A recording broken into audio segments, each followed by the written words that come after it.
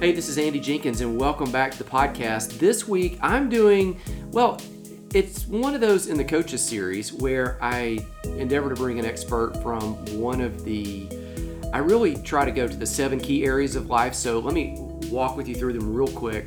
Fitness, finance, family, faith, field, which would be your career or whatever you do full-time with your time, and then friends and fun.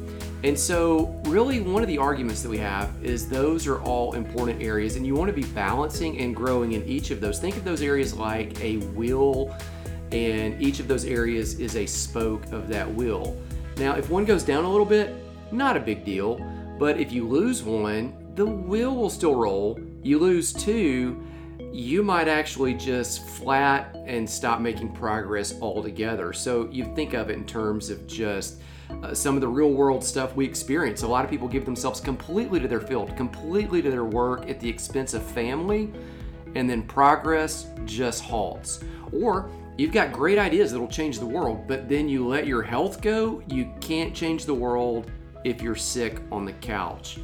So each of these 7 areas, they're all important. Now, this one, I'm trying to figure out if I put this in the Coaches series or I attach this to the Soul Wholeness series, because this one is hyper important, and maybe we'll resolve it by the end of it. I've got my friend here, Ingrid Cook. She is married to one of my favorite people on the entire planet and is mom to several of my, those are my goddaughters, right? Yeah, and godsons. And so she's really connected in this incredible way to kind of the Jenkins household here. And she became, through a story that we're going to talk about, a coach to help people overcome addiction. Okay, so welcome, Ingrid. Thanks for coming into. We're in the tiny house downstairs. This is awesome. So when you say like you're an addiction coach, instantly people go to the world of rehab. Right. And they think of somebody that's an addict as somebody that's shooting up a needle, right, as someone that's on the street. That is, from my experience in addiction, that's kind of one stereotype. Mm-hmm. But let's talk through, because it is. Nobody would look at you and ever think, oh, she never struggled with anything. Oh, I've done lots of market research. Well, I know you bet you have. That's how we come this way. And so, first of all, I just want to say thank you for having me here, because this message has been brewing in me for most of my life, and I really didn't even know it was brewing. But I brought something to show you, Andy, that this is my first grown-up, real fancy kind of Bible that my friend Julie Pruitt gave to me around 1990. Look what I wrote in here. That was around 1991, I think. You wrote this to yourself. It was a booming voice that I heard in the night that I am saying this was God's voice to me. Yeah. And he said, I love you and want you to be free. And I didn't really know what that meant exactly then. I was just like, wow, this is cool. And it was just such an insistent voice that I said, I'm taking out a Sharpie. I'm going to take a picture of that. I'm going to put that on the notes, the show notes here. I'm taking a Sharpie and I'm using my best handwriting to write it in this Bible. I didn't grow up knowing about Jesus and all of that. And so this was still really new to me. And that was a very unusual voice that I heard, and I knew it was significant. And now it's all coming to play. Now I'm understanding it. And so let's see, you say addiction coach. It's not really addiction, it's more habit. Okay? So I'm not really working with people who need medical attention for their any physical kind of... Yeah, that's probably a good word. Because, if you need medical attention... I'm not the one to go to. You need to go to the doctor. I am a doctor of chiropractic, but that's not in my scope of practice. So I am clearly, we're not that. It's more for habit. And the people that I want to reach are people like me who think, oh no, this alcohol, it's just frustrating. I just keep wanting to have a drink, and it's getting to be a problem. Alcohol. I'm focusing on alcohol right now, and that might expand, but the tools and strategies that I've learned can be applied to any habit, really, because a lot of it is focusing on your positive emotion. And there's been so much science-based research done that people change by emotion. That's a massive factor there. I've heard that that's true, and then they tend to logically back up what they've already emotionally decided. Is that accurate? Or, Explain what you're saying. People make decisions based on emotion. Yeah. Oh, yeah. They change based on emotion. Oh, yeah. And then they'll justify it afterwards. For good or bad. Right. And then right. afterwards, even I can think, it's not always a negative. Like, I can look back at times in my life where I've made positive changes, and they were initially sparked by emotion. Totally. And that's how people buy things. Like, you want to go and buy a new car.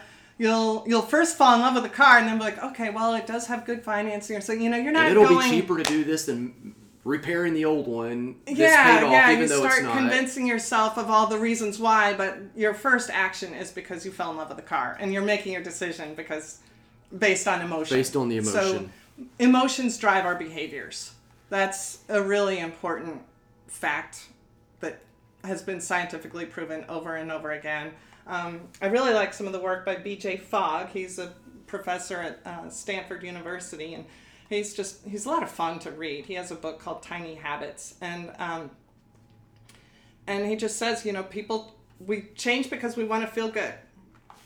We change better by feeling good than feeling bad.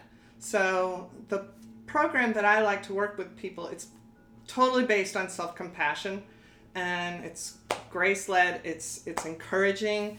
It is not a shame-based kind of a thing, like, oh, you loser, you failed again. Right. It's because that is not going to compel anybody to change. And it may for a little bit, and then the moment, but long term it can't. Exactly. That kind of change is solely willpower based, and that will not last. And that has been scientifically proven over and over and over again. It's okay in the short term, but long term change will not survive when it's willpower based. Not in a happy sense anyway. You'll always be left with a sense of deprivation and fear of missing out, and pity party stuff, like, oh, I wish I could drink like a normal person. Why can't I do it? And, well, I can't, so I won't. And on goes another day, and that just sounds awful to me. Yeah. That's an imprisonment. And like I said in the very beginning, I wanted freedom. And I was definitely drinking more than I intended to, more than I wanted to. But I was so frustrated because I didn't know what to do about it. And I didn't consider myself an alcoholic. I didn't consider myself a hardcore addict or something like that. I didn't know where to turn, and nobody really wants to talk about it. Just the subject itself is so shameful to even talk about. And we don't know anything about it. There's a sad lack of knowledge about what alcohol actually does to your body. We know more about what Advil does to you than alcohol does to you on a general public scale. So you're right. We don't talk about it. I mean, there are certain things that it seems odd that even churches don't talk about. Right. Because you think that would be the place where you could kind of dump your junk, right? Even if it wasn't messy at the time, right? It might just be like, hey, this may be going too far, or I'm struggling. My wheel's going out of balance. This area of my life is starting to. You really can't open up with any of that. So I want to come back to what alcohol does to your body. Okay, that's fine. Because last year during COVID, I gained 20 pounds. And I was looking back to see what changed in my habits. Mm-hmm. And the only thing that changed was I quit doing cardio workout because I was building the tiny house. Okay. And it was just because I was getting up early and doing some cardio it. So, right there. Yeah, I mean, it was. I felt like I was exercising, and I was. The other habit that changed was I started drinking bourbon. Now, I didn't start drinking bourbon during COVID, but I started drinking a lot more of it. Yeah. And I was mixing it with Dr. Pepper. I never drink sodas, but mixing it with... I was drinking about 2 cans of soda a day with the bourbon. Right. So that I know soda is the equivalent of a candy bar. So I know I gained weight. I mean, 20 pounds, you do a half a pound a week over a year. And the dark substances have more other things in them. They have more tannins in them and other things in them. It's not as pure as like a clear kind of a substance. Like a vodka. Yeah. Okay, so I want to come because And then so a I gained Sprite weight versus a Dr. Pepper. So. Okay, so now I'm losing that. I mean, Yeah. I think I'm back to where I was now, pretty much. But I would be interested in know, okay, what else was going on, and let me see just personally firsthand. But first, before we go to that, I want to know, like, how did you get into this? When does the light bulb go off and go, all right? This is because I've known you for a few years and wouldn't go, oh, she's struggling. Oh my gosh, there were so many times when we went to your church and I had a terrible hangover. But you should be able to. Like, you should be able to go to church with a hangover. Yeah, I sat in the back and... Yep, that's right. Well, so the household I grew up in, alcohol was just kind of always there. My parents drank and everything. Holidays, definitely. You know, we had the endless cocktail hour, and then, you know, dinner might happen. I didn't think anything of it. I mean, I was thinking of some of those early experiences before I came over here today, and I was like, oh my gosh, I remember I think it was 3rd grade at a school function going up to, and this was a private school up in Massachusetts, and they had a full bar. This is back in the 70s, you know, and I just went up there and said, can I have a bourbon and soda for my mom? And they're like, no. I'm pretty sure I was in 3rd grade. And I was like, okay, well. 3rd grade. Yeah. Okay. I thought nothing of it. I was like, well, that's inconvenient. She's over there talking. Do I really have to interrupt her to come over here? And they're like, yes, I can't give you a bourbon and soda. I'm like, all right, fine. And then, but you were that casually around it is what you're getting at. Yeah. That's just what they drank. And, and then we traveled to Denmark often. And I don't know back then, you know, in the 70s, if airplanes had those little bottles or if they charged you for it or something. My dad, I'm sure, wouldn't want to pay for a little bottle. But so my parents had, back then there was a gas station called Mobil. I think Exxon bought it. I remember it. You remember Mobil? Yes. Okay. So they had this little opaque white bottle, a squirt bottle. I think it was probably a half quart for oil, motor oil. And that was their bourbon flask.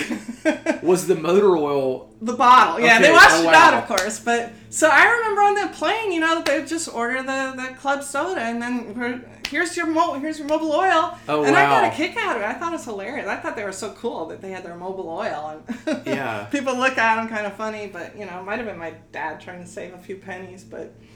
Anyway. But it was but you guys were casually around this is what you were getting at. Like, this wasn't a big... They were totally functional and everything. Yeah. You know, we didn't go without. My dad was an engineer, had a successful business, all of that kind of stuff. My mom didn't work outside the home, but you know, it was... But he liked his alcohol. Yeah. Okay. Yeah. So I remember the first time I ever tasted Jim Beam, and I was maybe 12. I don't know exactly, but young. I was pretty young, I guess. I was just curious about it. It was awful. I spit it out all over the wall. And that's actually a pretty important point, because we are not born with a taste for alcohol.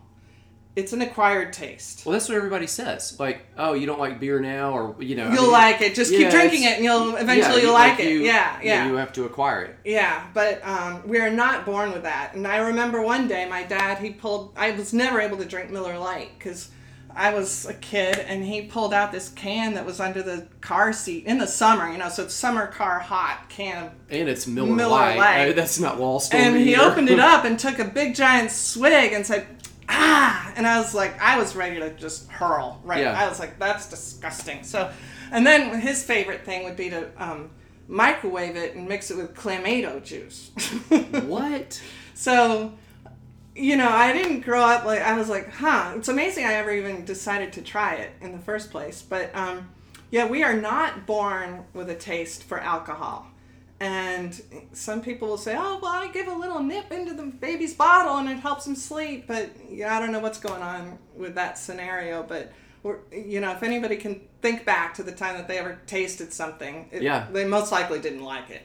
And then later on, we changed that thought pattern. We well, it's like changed that cigarettes belief. too. Nobody just picks up a cigarette and is like, Right. "Oh, that's the best thing I've ever." Right. I interrupted you. Sorry, I just made that Yeah, connection no, while you you're- were. 'Cause exactly. all these things Yeah. that are unhealthy, Yeah. Yeah. we don't tend to have this affinity for them naturally. Right.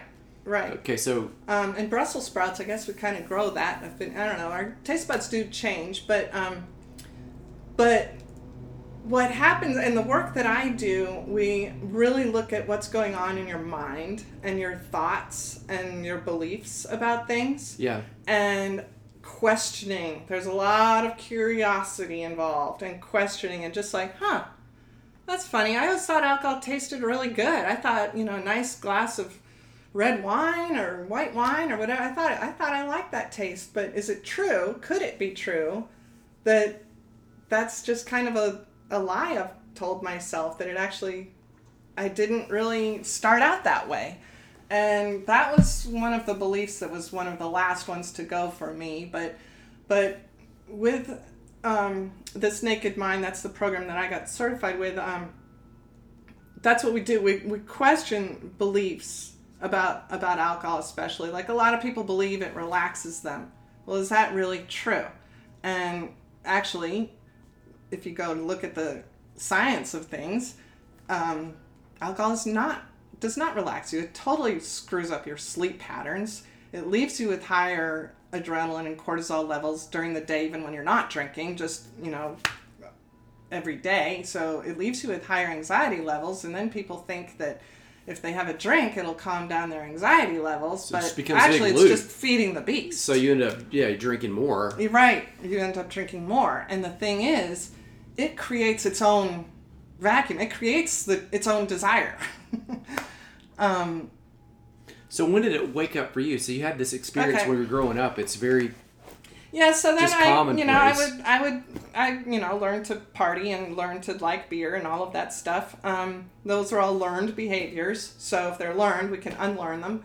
I think that's important for people to grab That onto. is, it is, yeah, because it's not a hopeless situation.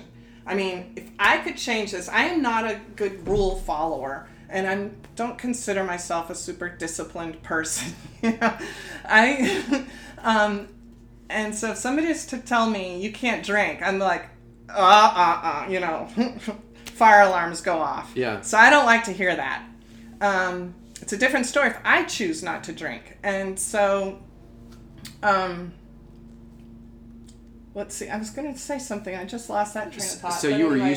we were talking about your story. Like, when did it so click to you? how- Where you're how like, it it's so came to me. commonplace. You get into it. When does it shift and think, man, I've got to do something about this? Yeah, it crept up on me for sure. And we had a transition period in life, and there were all of a sudden like a lot more people hanging around the house and everything. And by nature, I'd say I'm more of an introverted than an extroverted person. And you got into the Cook family, which gonna is, say that, I mean, but- I've already said it, that's Yeah. like a loud, Well, outgoing, but fun group yeah, of people. they are. I love them to death.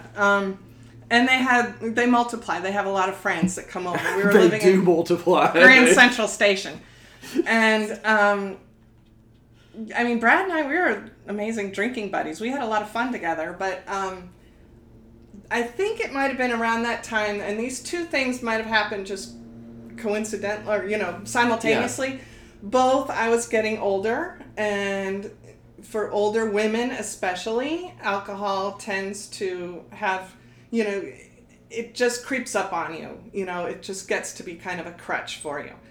And more so for women than for men. So I was getting older, and then I jumped into Grand Central Station. And so that's when I think alcohol really I started drinking more for stress relief or more for escape type things than just to, more casual reasons. Yeah. And it's when it goes down to a deeper level like that's when it starts to really grab hold of your mind and take over. And you get like the little voice in your head. We all have voices running along in our head and everything. But, when it's a repetitive voice and telling you, oh, go have a drink. Oh, a drink would make this trip to the zoo better. Oh, a drink would make this meal better. Oh, a drink would make this movie better, then, Yeah. That's when when it's repetitive like that, it's not a good voice. Well, okay, so let me clarify there. By Grand Central Station, I don't mean this was a party house. This is just... No. Well, just so people know, like, this is not a house where there's like not just a flop house everybody's drinking. This is just a house. No, it was just a lot of people. You married into a family that's just doesn't meet strangers. Everybody hangs out. The Y'all last come name is over. Cook. They love to cook for people, and it was not a party house. But to me, as an introvert, it's a load. Exhausting. Yeah. And I needed to recharge, and because that's introverts, we like people, but just not all the time, and not all the time, and not with all of their friends too. And Brad would just make 10 chickens at a time. He's like, someone's gonna eat it. I'm like, oh my gosh. Yeah. So getting older, life situations. And that's an easy crutch. Like it was the perfect storm of just exactly drinking alcohol all the time. It was easy instead of, and it's an acceptable thing. Really, it's not. There's certain habits that are not acceptable. Right. But this one is kind of one that's mainstreamed. It is easy. Massively accepted. It's so widespread and encouraged. It is. Hey, y'all come over. We'll have a drink. And, I mean, look at, cocaine. That's not acceptable. I'd never let somebody start doing cocaine in front of my family or my child or something like that, But if they're going to have a glass of wine and even get tipsy in front of my child, that just kind of happens. Barely a day goes by that we don't see or hear of somebody drinking, And it's there's so much marketing, and that's a whole nother rabbit hole that we can... So when does the line get for you to where you go, hey, I'm doing something. Jumped. My son was about 10, and he was starting to be like, Mom, you smell bad, and he didn't like it. He and I have a really close connection, and he could tell that it changed me somehow. And he didn't think my jokes were so funny. I thought I was hilarious, but he didn't agree with that. And so it was really for him that I was like, okay, I don't want to be that parent. I want to be present with him. I don't want to miss out on his childhood because of this stupid alcohol, because of wine or something, even though I thought I was having a pretty darn good time. Yeah. If it weren't for him, I don't know that I would have stopped. But so initially it was really for him.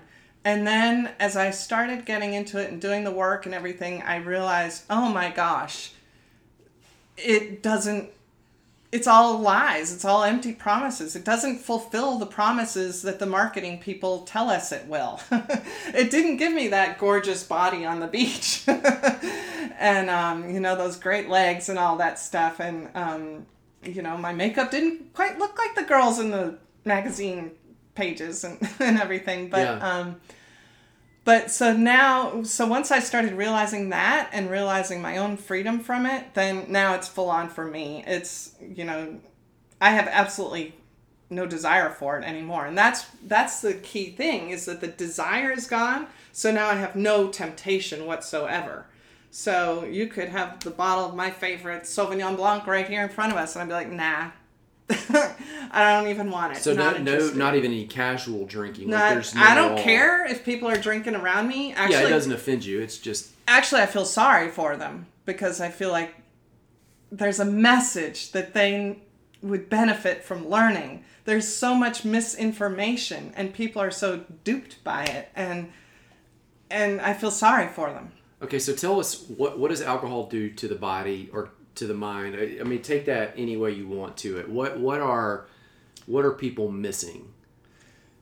They're missing that they can have freedom from it. They can really analyze their own thoughts. It all comes from their thoughts. That's where all our behavior comes from. And questioning, does it really do what I think it does? I think it relaxes me. I think it reduces my anxiety. I think it makes me sleep better. I think it makes me funnier. I think it makes sex better. I think anything. Question those things. And does it really do that all the time, 100% of the time? Or sometimes are you not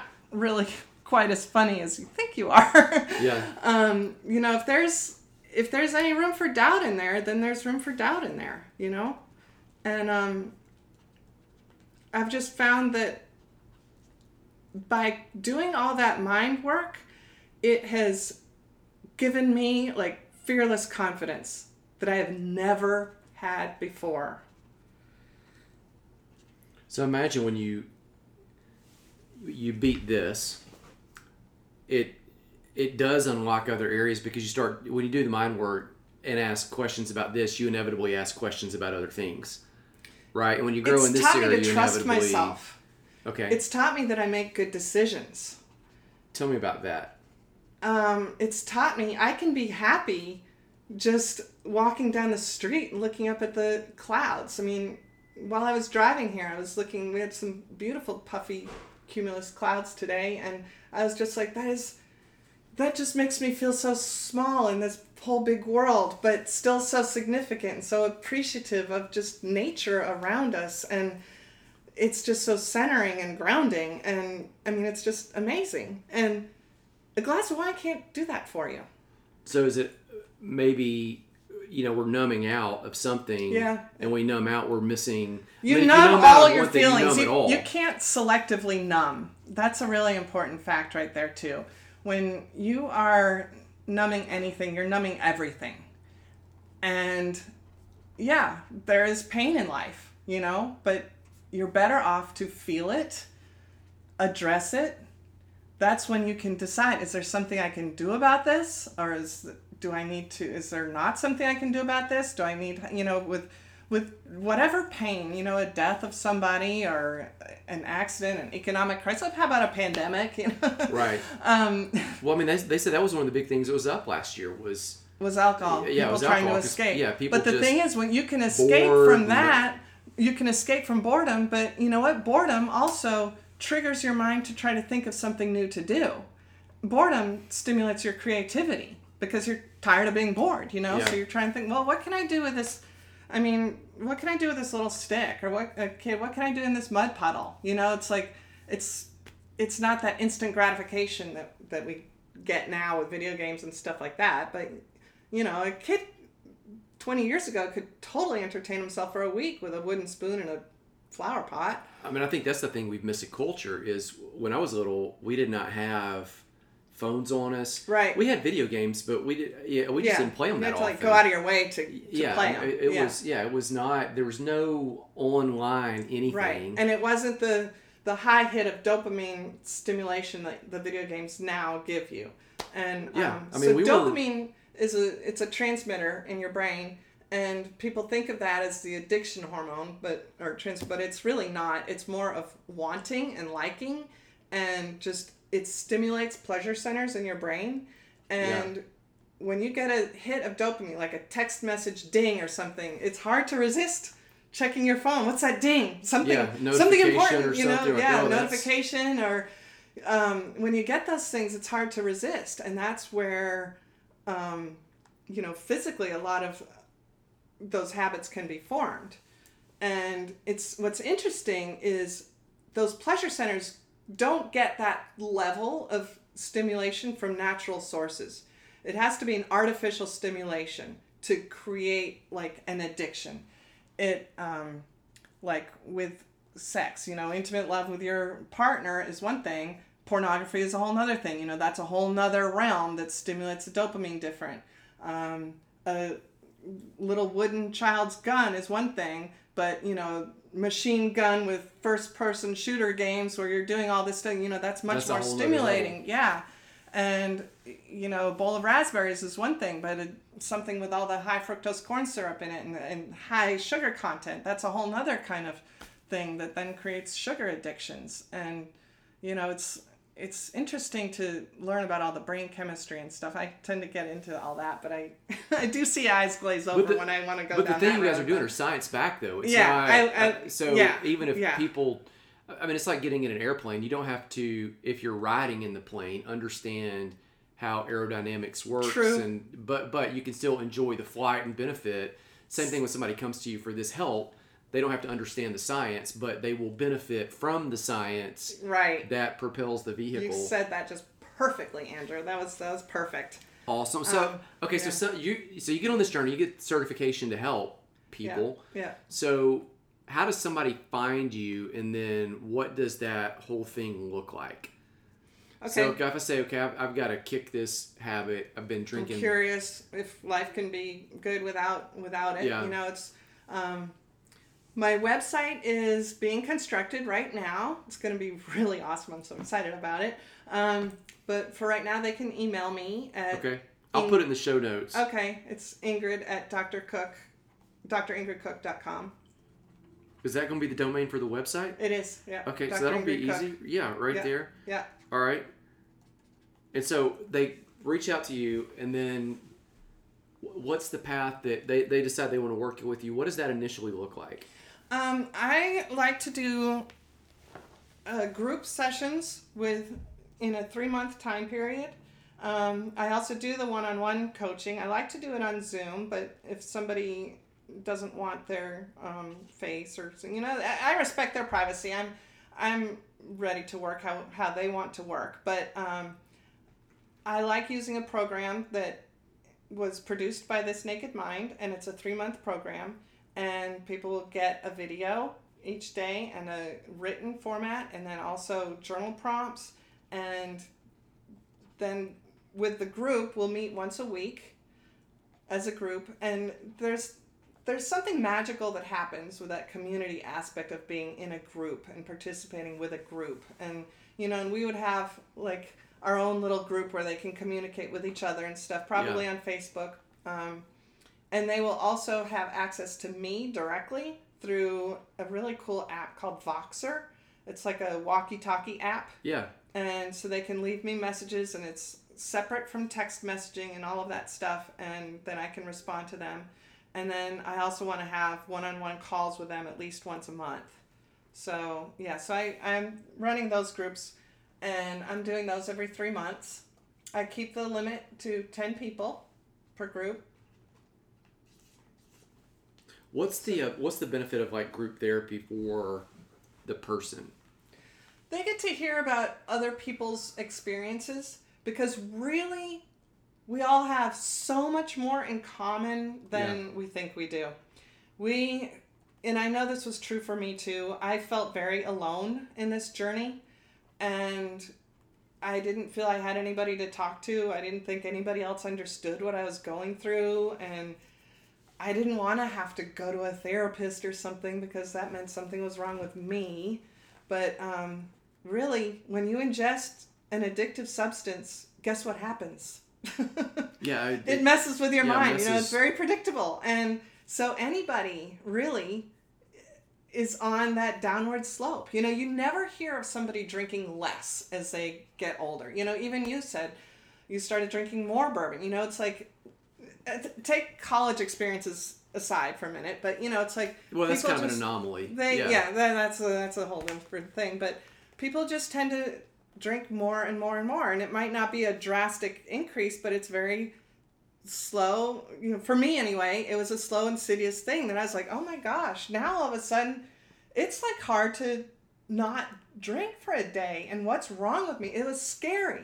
I was scared, like, am I becoming an alcoholic? Is that what's going on? And it was really pretty scary, and it was frustrating because I didn't want to drink. I wanted to not drink, but then 5 o'clock would come and that little wine witch voice would take over, and before I knew it, there I have a glass in my hand, you know, and that's what's called cognitive dissonance. You're doing something you don't want to do, and that's what, by exploring your subconscious mind, by exploring your beliefs and your thoughts that you're not aware of, you know, this is in the subconscious realm, but it's your subconscious mind that really runs the show. That's what drives your behavior. It drives a lot. It drives a lot, yeah. And it's driven largely by pleasure. We want to run away from pain and towards pleasure, but those are some of the driving forces for it. But it runs the show. It's emotion driven. It's not logic driven. They are two separate parts of your brain, and they really don't communicate very well until you start digging in and exploring it and shedding light on what's going on. Then all of a sudden that subconscious mind loses its power. And so that's, like, for me, for example, I have zero temptation right now to have a drink. I won't say that I never will again, because I won't know until I'm dead if that was actually true or not. But what I can say for right now is I drink as much as I want to, whenever I want to. And it just happens to be that I don't want to. Yeah. Yeah, it's like if you put a bunch of cocaine on the table for me, I'm like, no thanks. I've never been a cigarette smoker. Want a cigarette? No, not for me. Thanks, but no. Yeah, so it's the same. It's similar, yeah. What would be like a telltale sign that somebody needs to reach out and grab help? That if they're drinking more than they want to, more than they intend to, or drinking when they didn't really plan on drinking. You know, I mean, a lot of people, I for one, certainly set all kinds of rules for myself. Okay, I'll have 2 glasses of wine, or I'll wait till Friday, or, you know, I'll have a glass of water in between glasses of wine or something. None of that worked. So if you start moving the goalpost and setting all these middle none of that worked. And then what it did was I would fail and fail and fail, and it was just, the more I failed, the more scared I got. Okay, and that's the sign. Any of that. No shame. No shame whatsoever. Just reach out. Yeah. No, go for freedom. Yeah. There's no shame in that whatsoever. Well, I think, you know, there's this verse in the New Testament that I kind of land on a lot. It seems lately where in 1 John 1:7, he talks all about walking in the light. Mm-hmm. And we tend to hide that stuff. Yeah. But he says, no, when you walk out in the light, like that's when 2 big things happen. Number one is community happens. Yeah. Because he says you walk in the light. Then you have, the word he uses in the Bible is fellowship with one another. It's really connection with other people. Connection, yeah. So all of a sudden you're like, oh, golly, you too. Yeah, me too. And realizing you're not alone. I'm not, we're all hiding the same thing and because we're afraid nobody else has the same thing. But then you get it out there and everybody's like, oh, so true. Gosh, yeah, me too. Okay, so you get connection. And then also, that's when cleansing happens. That's what John says. Absolutely. You get it out, and it's... That's so true. Then you can move forward. And I think sometimes the stranglehold that this stuff, whether it's alcohol or any other habit that's a harmful habit, has on us, it exists in the secrecy of it, or just the secrecy with a few other drinking buddies or whoever buddies that are kind of trusted on the end. And I think that's why at the end of the book of James, he says, and this is kind of a tricky, misused Bible verse too, he says, confess your sins to one another that you may be healed. And the big thing is confess it to each other, not confess it to God. God's already forgiven it. It's when you open it up to each other that you're like, oh, it's like just like what John said. Oh, you too. Okay, golly. Now we can be healed because we got the skeleton out of the closet. And exactly, you get the skeleton out of the closet, you realize the skeleton's just bones. He doesn't have muscle, tendon, sinew, ligaments. He doesn't have any breath or life. It's just a bunch of bones. Now we can really deal with it. Right. It's not controlling you anymore. Yeah. It's scary when it's hidden. Yeah, like a mouse and a screechy sound in the dark basement, you know, and then you realize it's just a little wind blowing on a vent or something. You picture this big monster thing. Yeah, This has been super helpful, insightful for me. Anything else that you want to add before I close this out? Well, when I work with people, I'm a very analytical kind of a person, and so I really want to make it work for the person. You know, I feel so strongly about this that if one person isn't hearing the message correctly one way, then we find another way. And so like journaling is amazing. That's really powerful. I have a hard time with journaling. It's just not my thing, but so that's where everybody kind of responds to a different way. But I have the structure of a program, and that's why I like to have those individual calls with people, because that's where they can really explore their own particulars of their life. But, you know, sharing it with the community is really huge, and not having that shame. It's not their fault. That's a big thing to accept, that getting addicted to an addictive substance is not your fault. That's what the stuff is designed for. That's what the industry wants you to do because they make billions of dollars off of you drinking. They don't want you to not drink. They want you to drink, and that's no blame to them because they're in business, so that's what they're trying to do. It's just what they're doing is rough. But it's not your fault, it's your responsibility. And that's a mantra that I've really grown to like. Not your fault, your responsibility. That's a good place to end. So as I shut this one down, we do this the same way every single week. Just pray for the people that are listening. Yeah. And so my prayer for you this week is that the Lord would bless you, that He'd keep you, He'd be gracious and shine His face of favor upon you. May you remember the words that were spoken in the gospel, that it is for freedom that Christ set you free. Straight from the Apostle Paul, just echoing what he'd heard from the other apostles. Don't be bound by any yoke of slavery. That's it. Grace, peace. I'll see you again soon.